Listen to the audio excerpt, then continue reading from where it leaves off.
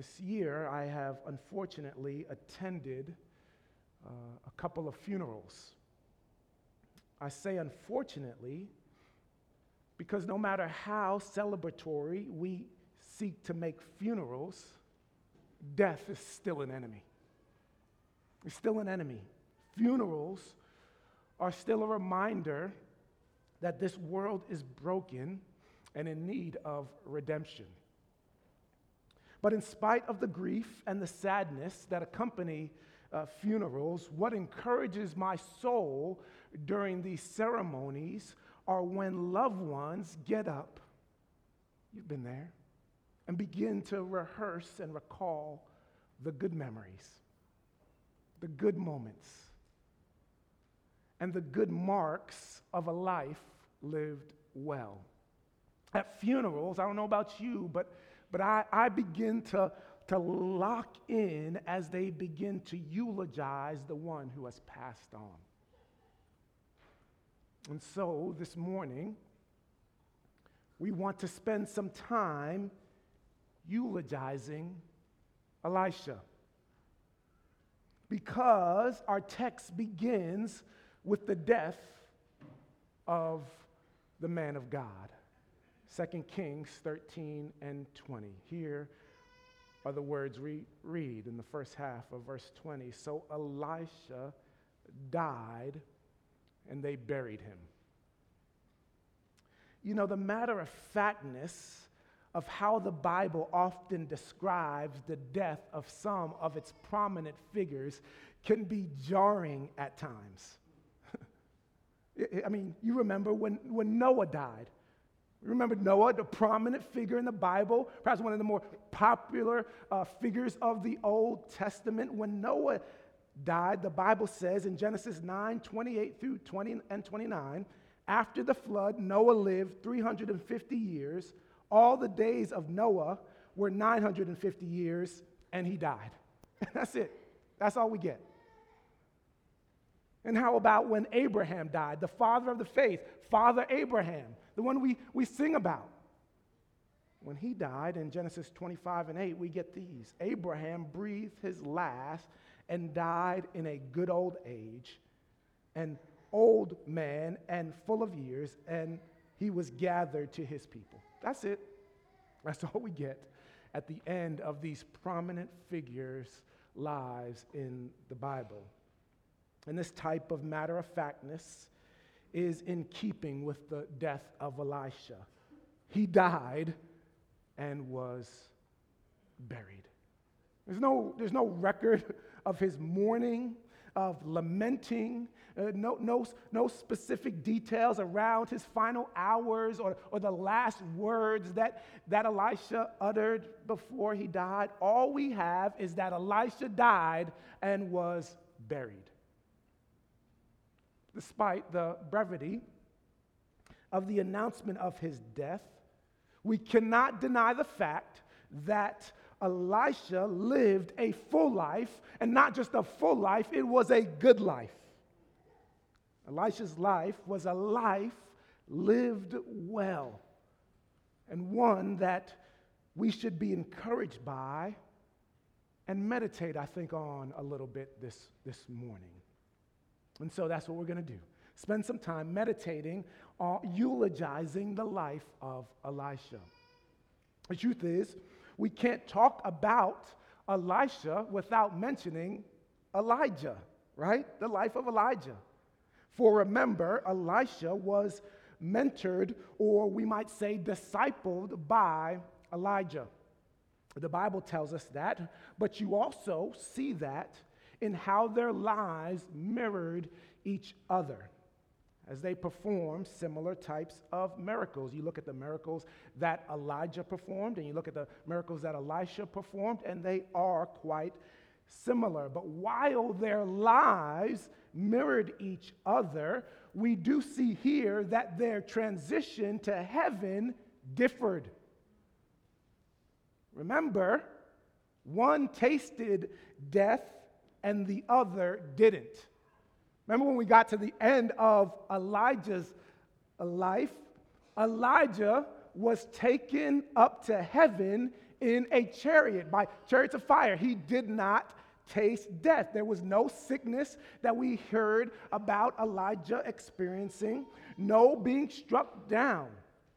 He was just taken up to heaven in a chariot. But here, we have Elisha suffering under the sinful effects of this world. He was sick. We learn in earlier in verse 14 that he was sick with an illness. And it is that sickness that ultimately led to his death, the death of Elisha. Now, what does this say to us? What can we glean from the differences in their transitions to heaven? Remember, the transition of Elijah by a chariot and Elisha transitioned into heaven through death. Well, I think this drives home the point that God will have mercy on those in whom he will have mercy. That's the point I think we can learn here. Now, what do I mean by that? What do I mean? I mean, God acts according to his good pleasure and answers to no one and isn't required to give a reason for his actions. So here's what I think we should take away from Elijah being transported to heaven and Elisha entering heaven through death. We should understand that Elijah's transport into heaven was not tied to his faithfulness here on earth. Okay? I need you to hear that, because we not only make that assessment of Elijah's life, we do it with our lives and the lives of others as well. You see, some believe that the reason Elijah didn't taste death, the reason why he was transported to heaven and didn't experience death, was because he was obedient to the Lord, or because he was a man of God and a man of faith and did these mighty miracles. And therefore, his reward for that faithfulness was that he would get transported to heaven rather than experience death. Well, Elisha's death proves that all wrong.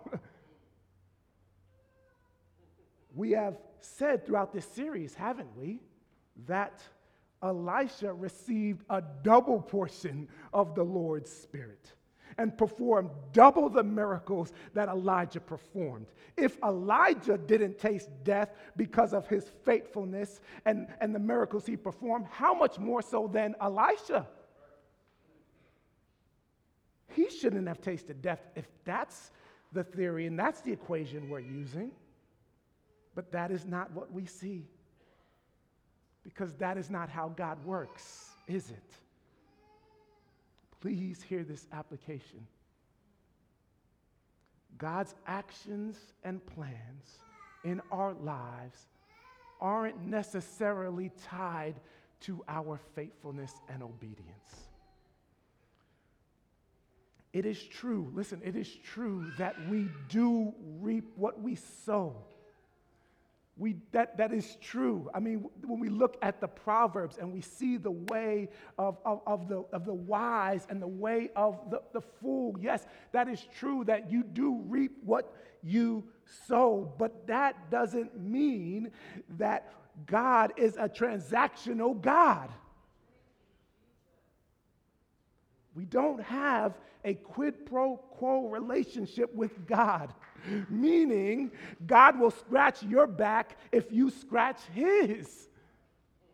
In fact, if that was the case, our lives, you do understand, would be full of suffering and little to no blessings. Think about that for a moment. Our blessings tied to our faithfulness and obedience only? Brothers and sisters, we would have I don't know about you, I would have very little blessings in my life.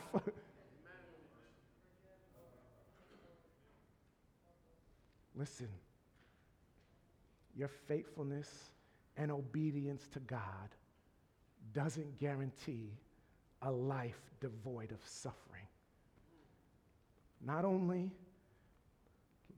does Elisha's suffering and death prove that out, but that's the testimony of the scriptures. The scriptures prove this out.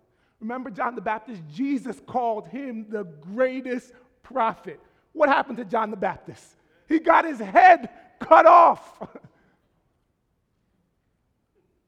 Brothers and sisters, Elijah's testimony of escaping death is unique. God chose to take him that way because it pleased the Lord to do so. And so, we should see Elijah's transport to heaven as unique and Elisha's transport to heaven as normative. As normative. It was James who reminded us in James 5 that Elijah had a nature like ours, and he prayed and saw the rain start and stop, right?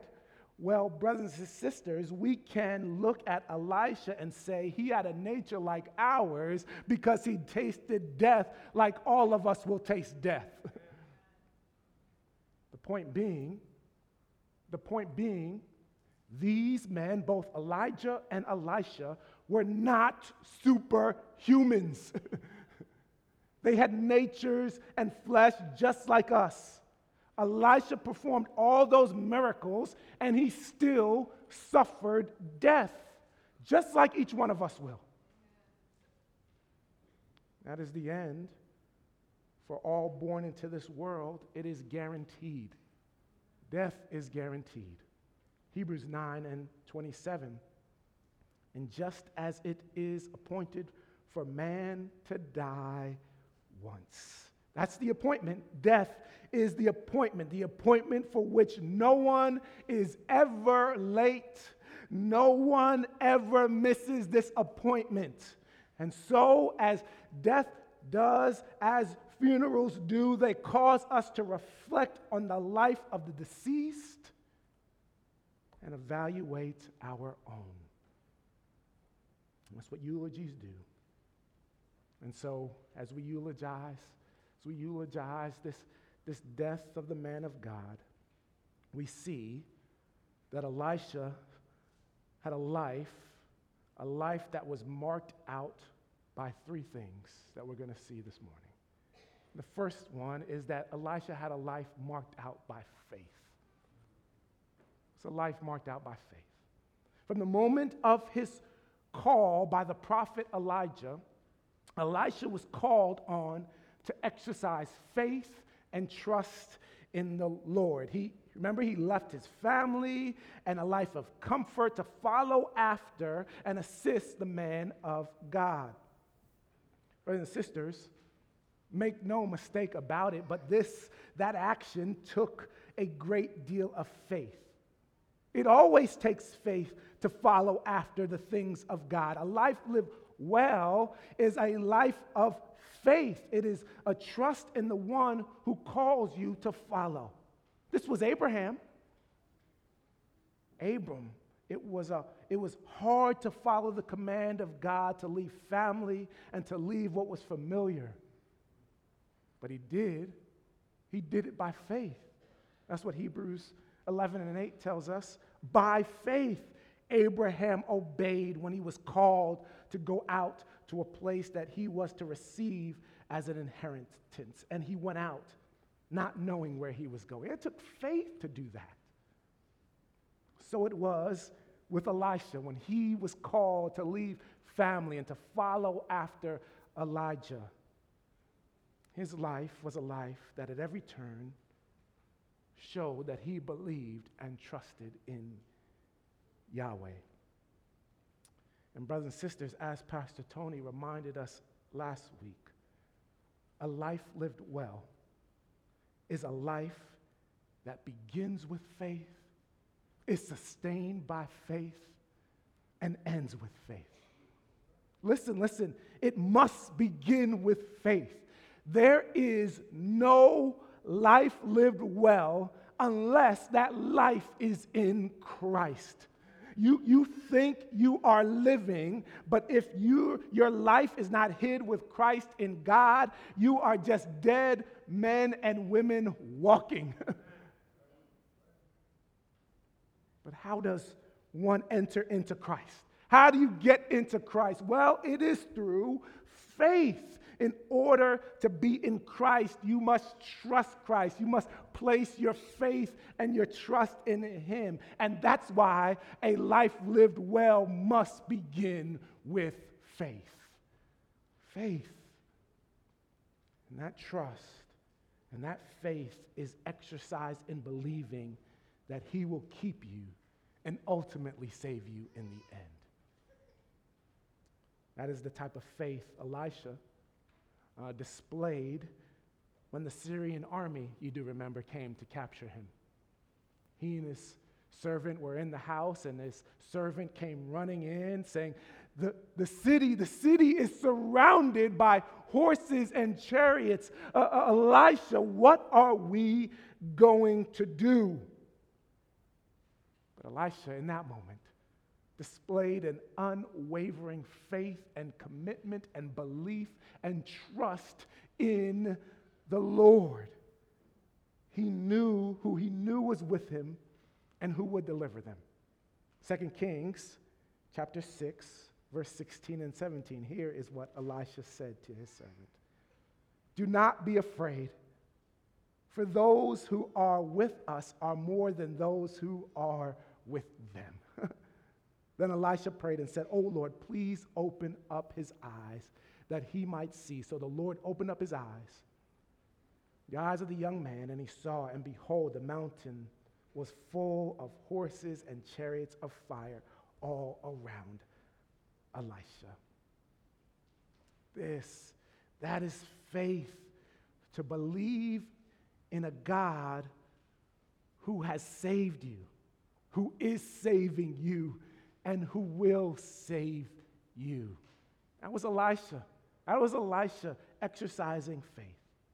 Elisha's life was a life marked by faith, but it was also a life marked out by service. By service. When Elijah died, he passed on the mantle to Elisha to continue with the prophetic ministry. He was called to speak the word of God to the people of God. And when called on to speak the truth, that is what Elisha did. That was the service to which he was called. 2 Kings 7:1. But Elisha said, Hear the word of the Lord.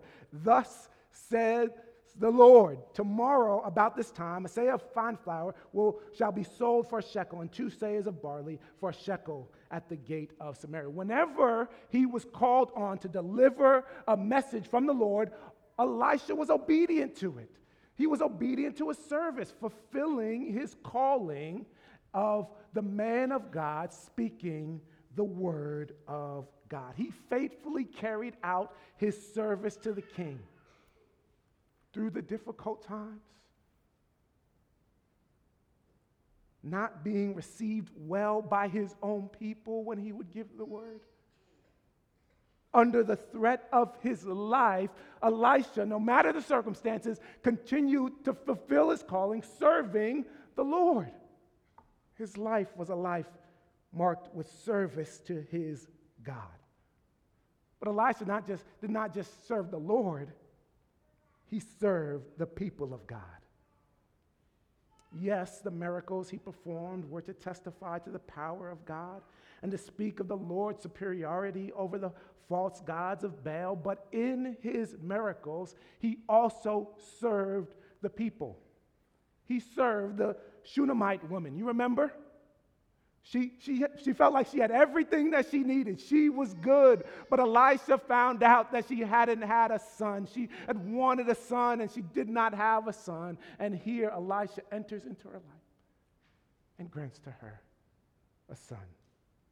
He served her in that way. What about the brother with the axe head that he lost in the bottom of the lake. Elisha didn't need, remember we said it seemed like so small, so minuscule. But here Elisha comes and he helps this brother out by performing this miracle, serves him by raising this axe head from the bottom of the lake. How about Naaman? Naaman, the Syrian king. He served him by healing him of his leprosy. Countless others that Elisha served. He served their needs as he fulfilled his calling to the Lord. Brothers and sisters, you do understand that a life lived well is a life of service both to the Lord and to others. Remember the lawyer came to Jesus and asked him, what is the greatest commandment? I think the lawyer, whether he realized it or not, was asking the question, Jesus, what does a life lived well look like? And Jesus says to him, love the Lord your God with all of your mind and with all of your strength, and love your neighbor as yourself. Jesus essentially told him that a life lived well is a life called to service.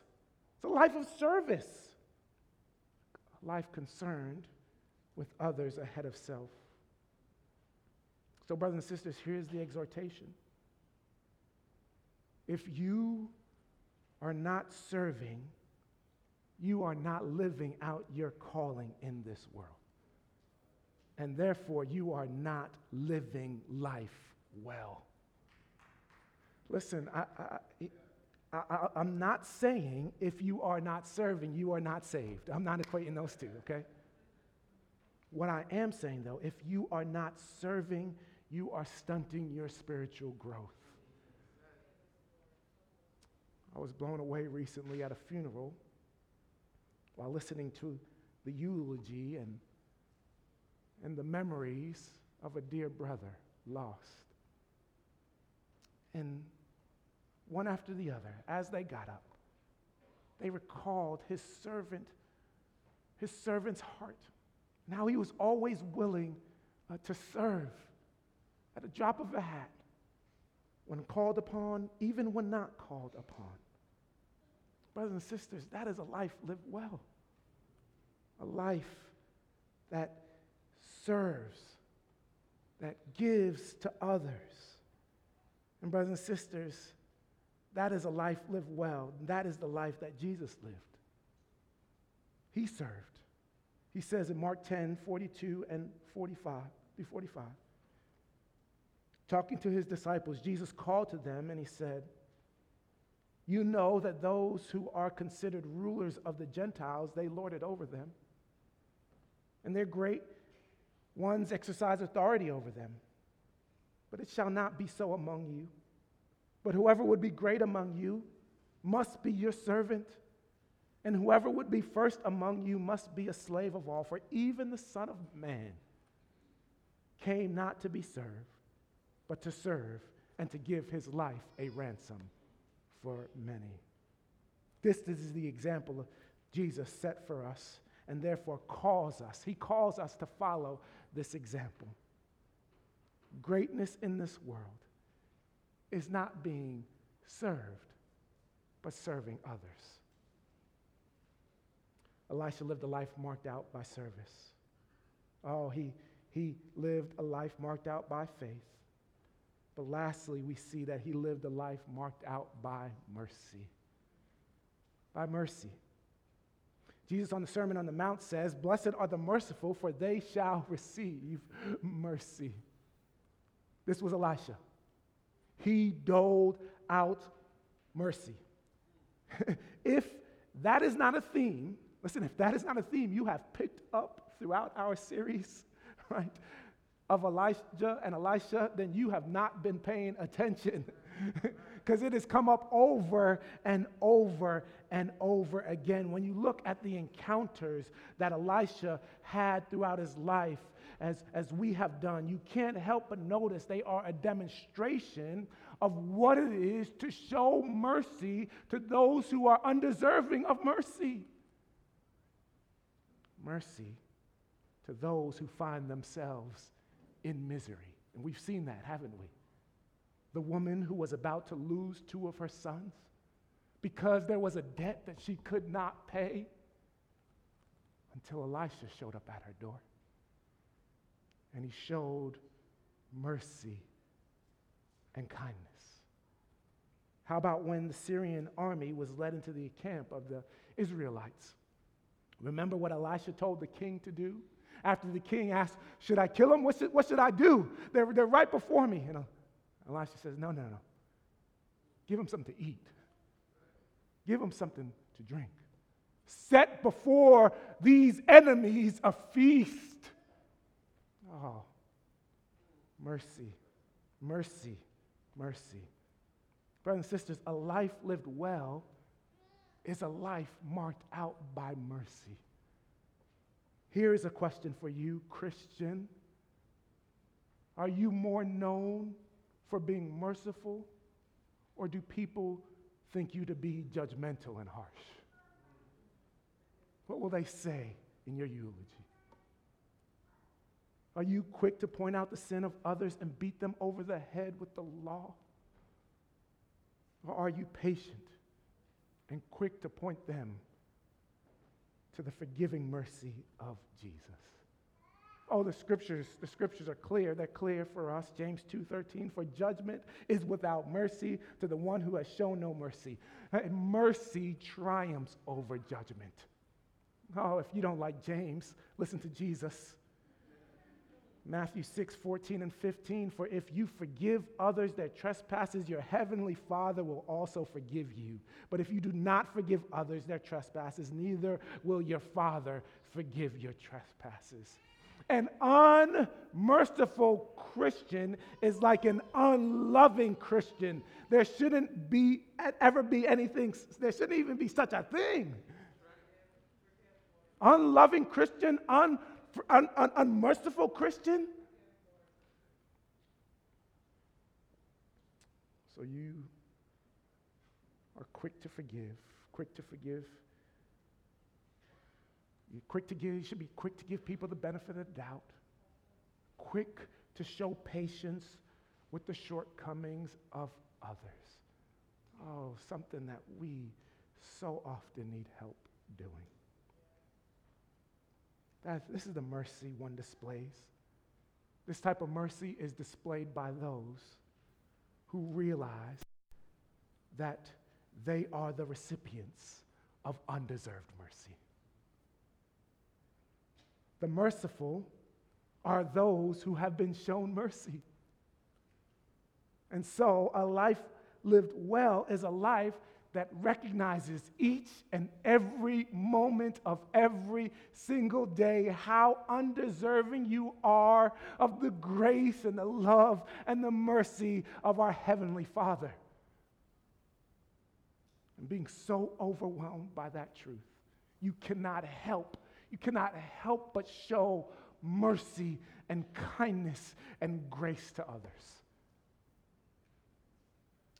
I was reminded this week, a few of us were, that it was John Newton on his deathbed that said, I have learned 2 things in this life, that I am a great sinner and God is a great Savior.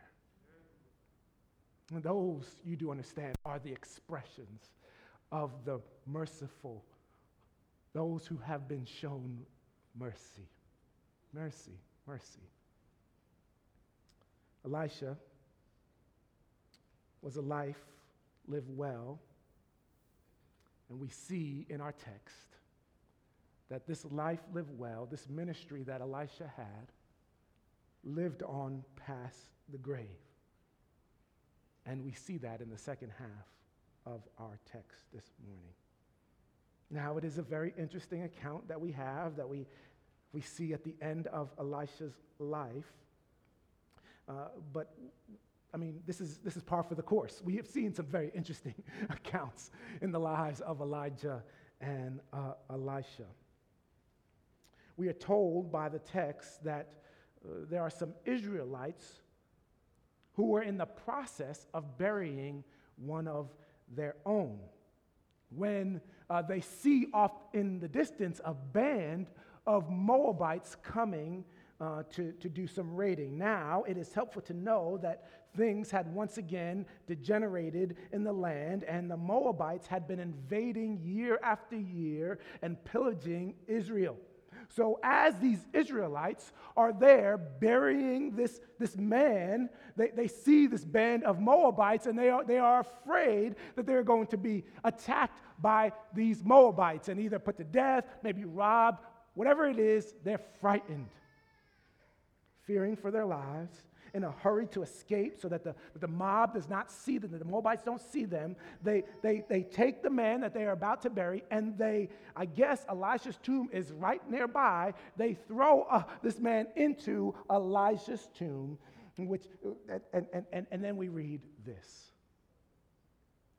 And as soon as the man touched the bones of Elisha, he revived and stood up on his feet. Wow. Yes, exactly. This should be the reaction of all of us. Wow. Wow. What else could you say to something like this? I'm sure, I don't know what the people, how they responded, the people that were watching. Did they run in more fear, right? Were they scared? I'm sure they were confused. What is this all about? What does this mean? Well, just like the miracles Elisha performed while he was alive, this miracle while he was dead had a purpose. It was seeking to communicate a wonderful truth to those present, to those in Israel at the time, and even to us now. To those then, this miracle was to communicate a promise. It was to communicate hope.